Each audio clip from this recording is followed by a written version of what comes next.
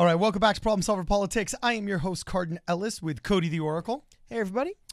And today we're going to be talking about Bernie Sanders pulling a Donald Trump 2016 here in election season 2020. But unlike Donald Trump in 2016 doing it over the RNC, it looks like the DNC is trying to not let him. So the big question is, the fact is Bernie Sanders is statistically the front runner, the one that most people are voting for, and the person that is getting a plurality and not a majority. Just like Donald Trump in 2016 was getting a bunch of pluralities but not majorities, Bernie Sanders is steamrolling over all the other candidates with pluralities, not majorities.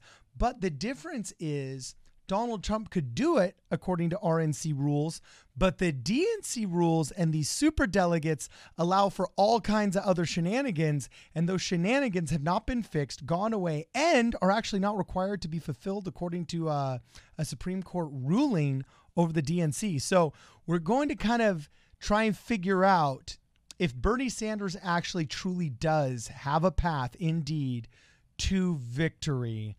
Cody, tell us what's going on.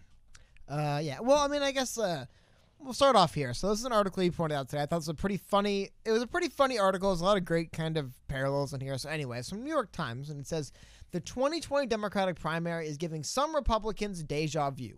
A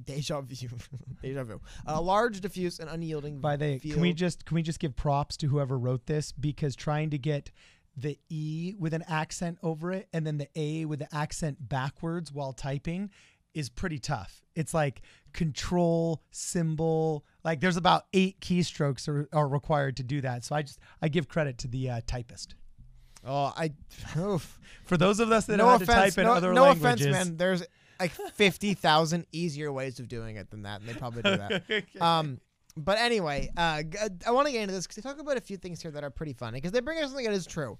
We noticed, if you look at the Nevada results, that's a really good way of looking at it. Bernie Sanders got roughly the same votes in Nevada. I mean, obviously not the same one for one, but he got like 47% of the total state delegates in Nevada in 2016. Did it again in 2020. The only difference was Hillary Clinton was running in 2016. In 2020, we have Joe Biden, Pete Buttigieg, Amy Klobuchar, Elizabeth Warren, Tom. They just took all the votes away.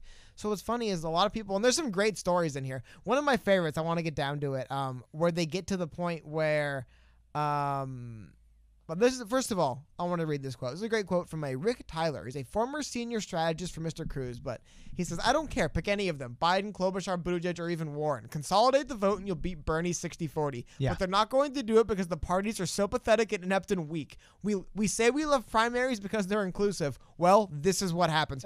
Clearly the wounds from 2016 hasn't healed for some of the people in the Cruz and I would imagine Rubio camps, but they go on and talk about how that was a problem where multiple times they kind of came to each other back in 2016, and there's the idea of like Ted Cruz wanted Rubio to drop out, Rubio wants Cruz to drop out. They both knew if they did, they could probably beat Trump together.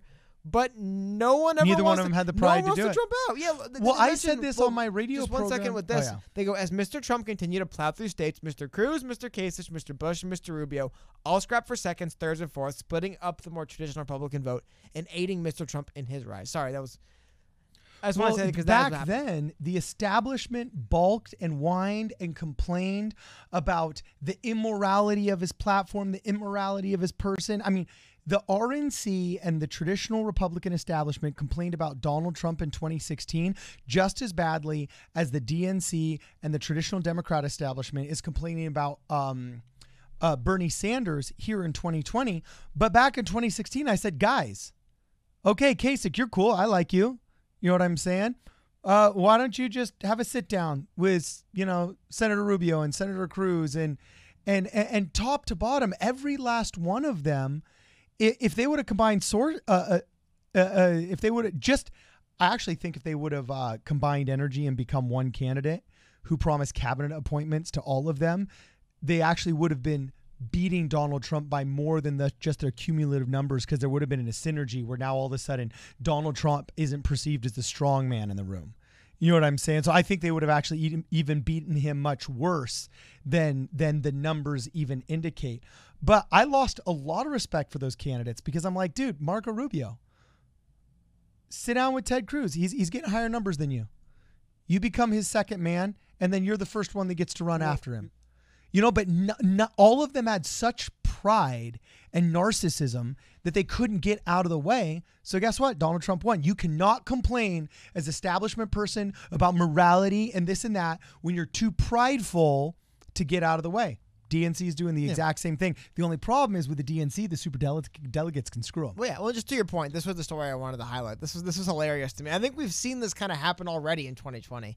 So they go to mention that conservatives had urged Mr. Rubio and Mr. Cruz to form a joint ticket, though neither wanted to play second fiddle, to your point, to the other as the vice presidential pick. However, I love this little anecdote. But then Mr. Cruz announced shortly before dropping out that if he were nominated, he would choose as his running mate Carly Fiorina, the former Hewlett-Packard chief executive who had also sought the nomination. The two then traveled the country together as a team, but the combination of inertia and ego inside presidential campaigns usually stops these kind of arrangements. Quote, in order to have an impact with your endorsement, you have to have support, and if you still have support, why are you dropping out? I want to hear what was going on behind the scenes of the Carly Fiorina, Ted Cruz disastrous few weeks of campaigning before Ted Cruz finally dropped out of the election.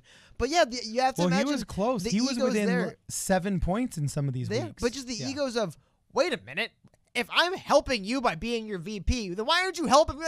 Like, if I have support still, why would I drop out? And we have seen that, I think, this big time with, imagine if Klobuchar and Biden, and if they really wanted Buttigieg to win, and I want to get on to what you brought up, but they go on to also mention the article, the idea of, a lot of them say if we had to do this all over again, we would win in 20. But hey, they can't do it over again. Now, this is what you brought up is where things change big time. So also in the New York Times, an article came out today talking about what's going on right now because we've talked about this before, so I'll just kind of really quickly recap over it. The Democratic National Committee, when they do the big convention, I was trying to think of a better word for it, but convention works. When they pick their nominee for the year, normally it's every 4 years. Last year was a train wreck. This one's not looking much better. And look, what looks like it's going to happen is when we get to that point of the year, they will not have anybody with enough delegates to actually be the nominee. So what happens then is they'd have to have a second vote to decide, almost similar to the caucus breakdown, where after that first alignment, they have to have a second vote to figure out, okay, who actually we're putting our support behind to win. Now, the Democrats have superdelegates. Now, so do the Republicans, but it works differently. So Donald Trump, when he just won his 30 and 40% in all these states, he was able to walk in. But with Bernie Sanders, they are already openly discussing, okay, how are we going to use superdelegates to flip this? Now, this is truly awful, though. So the article came out where I think New York Times spoke with, I forgot how many, but several dozen delegates and asked them if they would support Bernie Sanders if he won the plurality, or would they insist on a majority. But listen to some of the names that got floated around instead. Some of the stuff is ridiculous. So according to a person familiar with the private conversation, Mr. Schumer told people he had so far stayed out of the primary because many members of his caucus were running. He argued there was one school of thought that he needed to win the base and one that he needed to bring new voters in, which is what's going on in the party, and said that he did not know yet which candidates would be able to accomplish those goals. However, people are floating some names. A number of superdelegates dream of a savior candidate who is not now in the race. Savior candidate. Perhaps, I'm assuming Sherrod Brown is the Mr. Brown they're referring to. Yeah. Or maybe someone who already dropped out of the race, like Senator Kamala Harris of California. It gets even better. Don Beyer of Virginia, cast an even wider net, suggesting senators from Virginia and Delaware, along with Mrs. Pelosi. At some point, you can imagine saying, let's go get Mark Warner, Chris Coons, and Nancy Pelosi. Could you imagine running Nancy Pelosi as president? And sorry, not even only running her in the primary, just giving her the superdelegate count and having her walk in. It's like, could you imagine if they did that? Dude. Could I imagine it? The film producer side of me can imagine it, bro. Dude, how is Nancy Pelosi more popular than anyone running? But here's what's funny, too. I have it on the screen. They tried in 2016, the Republicans. They tried with McMullen, remember? They wanted to get rid of Trump. So listen to this. This is an article from PBS that was interesting from 2016. Okay. It says, does the Republican Party have superdelegates? Basically, they do, but they make up a much smaller percentage. It's much harder for them to tip the election either way. And by and large, they aren't autonomous. They pretty much have to vote in line with culturally, the expectation is that you'll vote with the voice of your people. I mean, once again, this is just my anecdotal lived experience, whatever you want to call it, of having been in Republican politics in California. That pretty much everybody knows who everybody's voting for, and if you're too far out of line of what the general heartbeat of your people is, then you'll kind of be rejected. And it's also a little bit of an honorary position. Like a lot of these delegate positions are kind of like, we tip your hat to service to the party. You've been working hard. Here's a title. You still kind of have to do what you tell it, what the people say, but you get super in front of your name. You know what I'm saying? And so the kind of corruption that exists in the DNC with super delegates basically just doing the bidding of Tom Perez or the bidding of Debbie Wasserman Schultz / Clinton doesn't exist in the Republican In 2016, party. They actually had to change the rules. So in 2012, it was like that. In 2016, they changed the rules. So it mandated all superdelegates have to vote for the candidate who won their state in the primary. So it was even more honorary. Okay, unless it's a brokered convention. It was title only. No, but I'm saying they still have the power to screw it. The reason why I brought this up was because the Republicans had people fighting to change this rule so they could try to take it away from Trump, and it failed. But there was Republicans trying to get rid of this. So there is this, and I think it's interesting because it's an interesting conversation about superdelegates and why they exist. There is, the more I've thought about this, there is something to a party saying, look, just because 9 people ran for president and 35% was the biggest number, it doesn't mean you're popular enough to be our nominee for president. And I think it isn't the craziest argument. Now, you want to hear some crazy arguments for superdelegates? We'll get into some crazy arguments for superdelegates. They are made by our friends, or my friend, Debbie Wasserman Schultz, and more people over at the Democratic National Committee. There's some great stuff here. I want to get this set up so you can read it easily. But this is an article written by The Observer, which hey, you know what? Funny little anecdote about The Observer. The Observer actually, I believe, was owned by Jared Kushner, who was the son-in-law of Donald Trump. He has some crazy position, whatever he's up to. But even Jared Kushner, when he was going into office, he gave up he put some ownership stuff in a trust and gave up all editorial control to his brother. Mike freaking Bloomberg just told his reporters, hey, try not to write about me. And if you do, put a thing. It's crazy. Even Jared Kushner. If you do, can you put an asterisk in your name? I trust Jared Kushner less than I could throw him, right? Like, I would put nothing past him. Even he was like, you know what? My much smaller, less influential publication, I would like to move over just so there isn't that, air of I'm a corrupt person using a paper to get my political ideology. Yeah, well, exactly. Mike Bloomberg couldn't even do that. He doesn't even care. Bloomberg doesn't even care. Anyway, my blatant He Bloomberg has hate what aside, Dave Chappelle calls FU money. Hey, you're using your newspaper and your worldwide media empire in order to further your presidential candidacy. Yeah, FU. I got money to pull it off. But he's got beyond FU money. Speaking of just in general that attitude. So anyway, the reason why I brought that up, I wanted to get this article. Fascinating article. Whenever I have a chance to show this, I'd like to. So DNC lawyers, holy cow, I couldn't say that word, argue no liability. Neutrality is, quote, merely a political promise. Some of the stuff they argued in the courtroom was ridiculous. I love how the judges, though, multiple times were saying, like, I'm sorry, you don't get to say that maintaining a fair and balanced Democratic primary is just a political promise. Basically, what they were arguing in court, which is... Here's a nice summary of what they had in the quote above. The DNC lawyer's argument here is that the charters demand that the chair and DNC staff remain neutral throughout the primary is a political promise similar to policy proposals made in campaign platforms that aren't fulfilled when in office. The lawyers cite an argument made in another court case stating that voters are free to vote out politicians. That is one of the... Well, if you don't like Hillary Clinton, vote her out. Guess what? They did. She didn't win. Like, I mean, I guess in a way they're kind of arguing, look, hey, if we want to run Hillary against the will of the people and lose, that's the right of our party, was basically the argument they made, which... I mean, I guess kind of makes sense a little bit. It is your right to intentionally lose it. It's like if I'm an author and I want to write a really bad book that nobody reads, I have the right to do that. Okay, here's the question then, though. Would your publisher then have the right to come back to you and say, excuse me, I paid you not for an intentionally bad book no one read? Point being, it's one thing if they're literally a private social club. And they say, hey, it's one thing if, what was it, Kramer when he was running for, the Del Boca Vista, condo board or whatever? Yeah. It's one thing if you rig those elections. The only difference here is people donated money to the Hillary Clinton by giving it to Bernie Sanders, not even knowing, right? Like, there's other people involved here who were, in other words, by the own definition of the Democratic Party, are defrauded, basically, by being led to believe they were donating to a fair promise, not realizing. Now, again, the thing is that they can make the same argument. Well, what? Is a politician defrauding you? For example, if Bernie Sanders gets elected and he's not able to get rid of college debt, it just never gets passed, and Medicare for All is heavily compromised, did he defraud voters? I think that's the argument they make. Would it be defrauding people to just simply not be able to deliver what you promised? And I don't know. Now, if you intentionally set out to not deliver the thing, I would say then yes.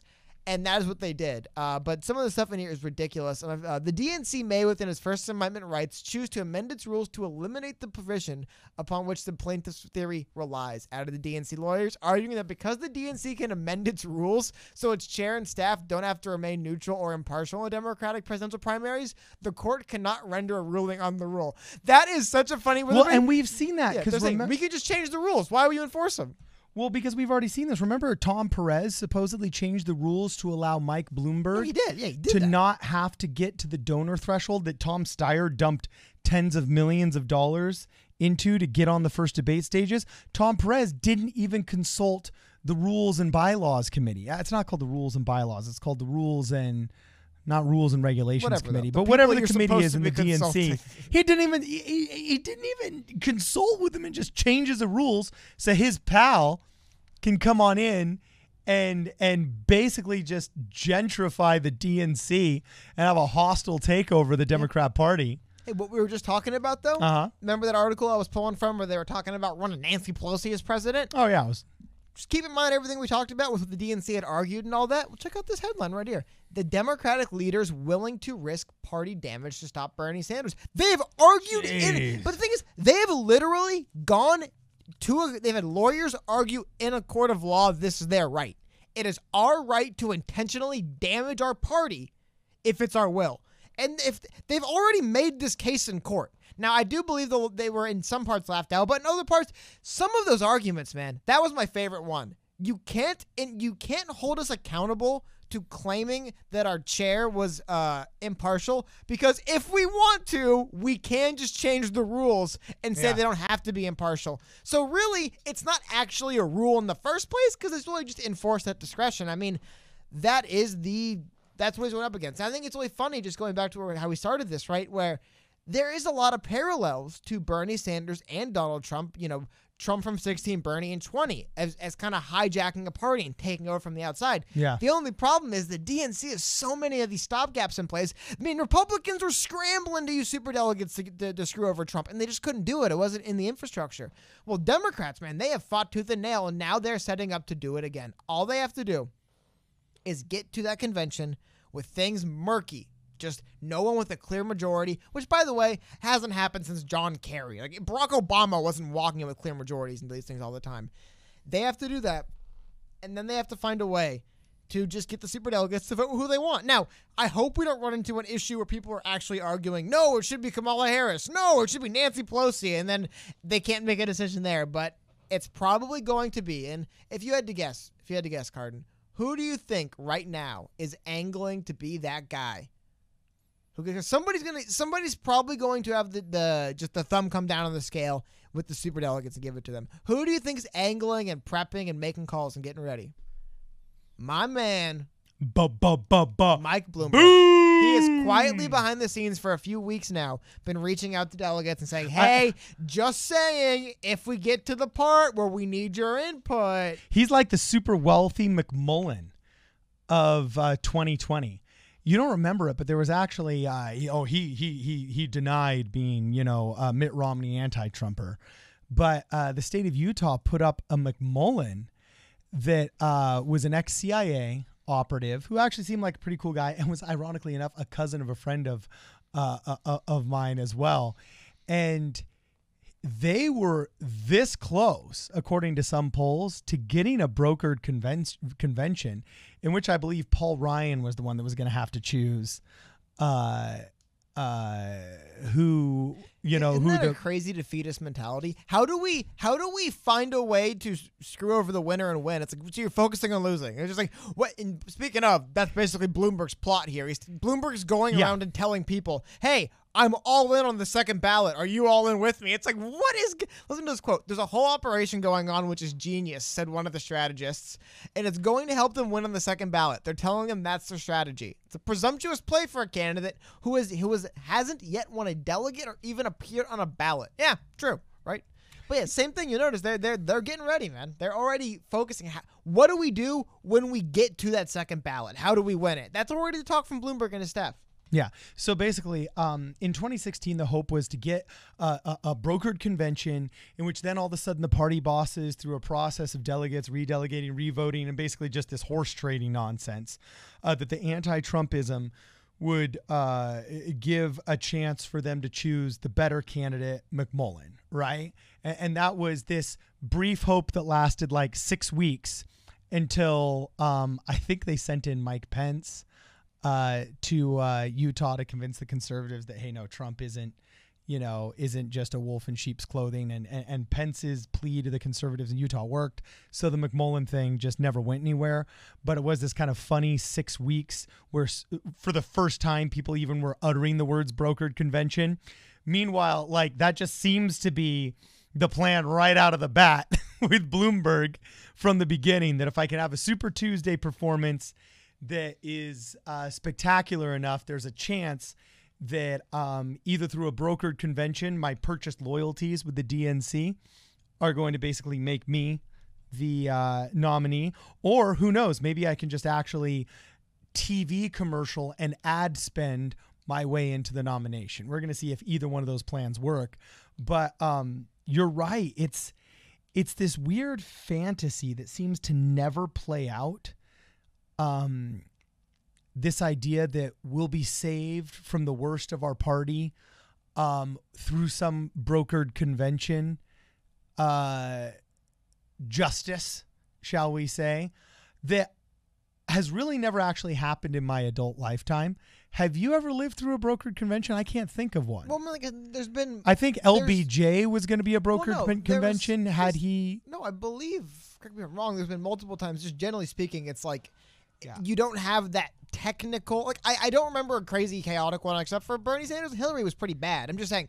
When was the last brokered convention? I just Googled it now. I think the 1952 Democratic primary between Adlai Stevenson and Dwight Eisenhower. I think a lot of them, though, there's been a couple where they get to that point and it's pretty, and they just kind of, then they just decide the superdelegates will go behind too. But dude, last year was really bad. When Hillary Clinton was given the nominee of Bernie Sanders, people didn't just go, oh, shucks, I'll go home. It was a madhouse, and I'm expecting it to be worse this time because they're openly talking about how they're going to do it this time. They're writing articles saying this is exactly how we're going to... On the debate stage, it was like a mafia thing where they had Bernie... It was not last debate, the one before. Well, it was Chuck Todd. I remember watching this, like, this is almost disgusting to watch, but right at the end of the debate where he goes, all right, everyone, so we have time for one last question, and we'll get to you last, Mr. Sanders. I think when he said that, I'm like, oh my God, he's going to ask them if they're going to, he's like, yeah, would you support the democratic process playing out if there's no one with the majority of votes, but only the plurality?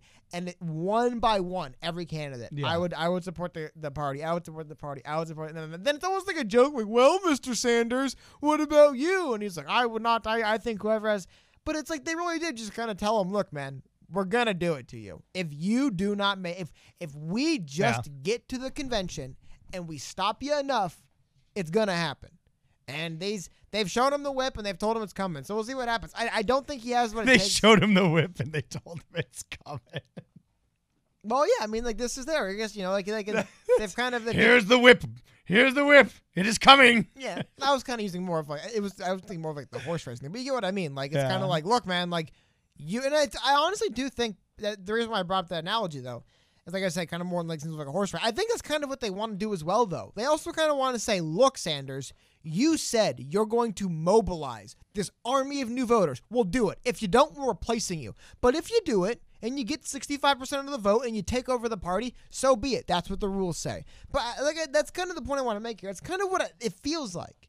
they're going to steal it from him if they can. But I think they're also saying, and again, the reason why I bring that up is Adam Schiff said this when he was asked. People have said, why is Adam Schiff not came in and said more? And he says right here, I've said it before, but I'll bring it up again. He argues that there's this one school of thought that you needed to win the base and one you needed to bring new voters in. Well, how do you play both sides? You say, fine, Bernie, bring your new voters in. If you don't, we're going to go with who wins the party. Yeah. It's that simple. And that's what I mean. I think that's what they're trying to do. They're trying to show him. They're trying to tell him, look, it's coming. There's nothing you can do to stop it except prove us wrong. Prove us that you do have this new army. The bad news is it doesn't look like it's coming. It looks like he would, if he were to win the nominee, it'd be like Trump in 2016, where Trump had some pretty big victories. I was showing before, Trump won California. It's like 80% of the vote. But still, like, along the lines is it's close. And if there was, I wonder if you mentioned it was pretty close. I wonder if they had that extra, bit of superdelegate weight if they would have tried to tip the scales against them. Because Bernie, it's really easy. He has to get, I forgot the exact number, but it's up in the air. Actually, I'll see if I can pull it up. I think 538 right now is their projection at like 50-50 between Bernie or nobody gets the nomination at the first vote in the convention. Like, it's right there, and it really is the tipping point for him. Now, I don't want to give the DNC credit because I think they're being cowards by doing this. However, in their cowardice, they have put themselves in a position where, like I said, if it does work, right, and if it does kind of, show them the whip, gets Bernie Sanders to go a little bit faster and prove I do have this base. Trust me, they're coming. It's not just what I had in 2016 and no one's running against me. I'm motivating new voters. Yeah. If he doesn't, man, it looks like they'll let him have it, but I don't see that happening. And they cannot wait to float around ideas like making Nancy Pelosi the nominee. They cannot wait to have a chance to make basically whoever they want the nominee. And they're talking about it. That's what worries about me. They're not talking about it like, okay, if we need to use our superdelegates to tip the scale 5 or 6 points ahead for, Buttigieg, that's one thing. They're openly talking about nominating people who haven't even campaigned for president. So trust me, I hate these people as well. I'm just saying there is some strategy to the blatant cowardice of telling Bernie you're going to steal the nominee, but waiting until you have to do it. Yeah. It's almost like you don't believe in yourself or your platform, and it's just about power. No, it's just cowardly. They don't believe in anything. They're just like, whatever the results show, we'll go with. We don't care. So here's my question. If the DNC railroads Bernie a second time, who is going to stop the rioters and the Antifa people from just starting the revolution on their own, man? But here's the thing. I mean, at that point, really, the rally call is going to be, we tried working within the system and they screwed us twice. It's open source documented. Everybody knows it. By any means necessary. Because if Bernie Sanders were to draw that coalition out, I think he would win the nominee. Like, I think the fact that Bernie's put into a spot where they can just give the nominee to someone else at the convention would tell me he hasn't motivated that revolution anyway. Why didn't they come out and vote? None of them came out to vote for him. He couldn't win the primary. That's what I mean. Like, I don't think there's that many people that would come out and riot. So you don't think there would be political violence if he was screwed out of nomination a second time? Things would be burning. There would be a mess at the convention, yes. But not like across the country, no. I easily would surpass the damage of the LA riots. Oh my God, no. Easily. It would be no worse than when the Philadelphia Eagles won the Super Bowl. It'd be no worse than that. Yeah. I swear. It would be no worse. Oh my God, I think it was when the Vancouver team won the Stanley Cup. I forgot who it was, the Canucks, and everyone came out and burned everything and threw trash. And a couple days later, they came it'll be. I can see like that. The night it happens, where it happens, there will be something. But no, man, there's not going to be riots across the country because Bernie Sanders lost again. Sorry. Because again, if Bernie Sanders, that would mean Bernie Sanders didn't get the majority of Democrats who show up to primaries.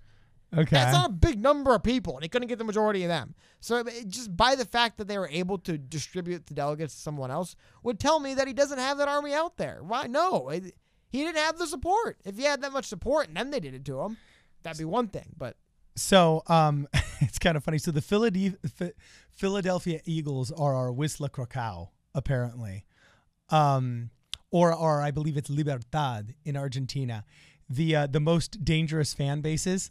Like whenever they get like really excited because they won or really angry because they lost, there will be damage. Philly fans famously booed Santa Claus.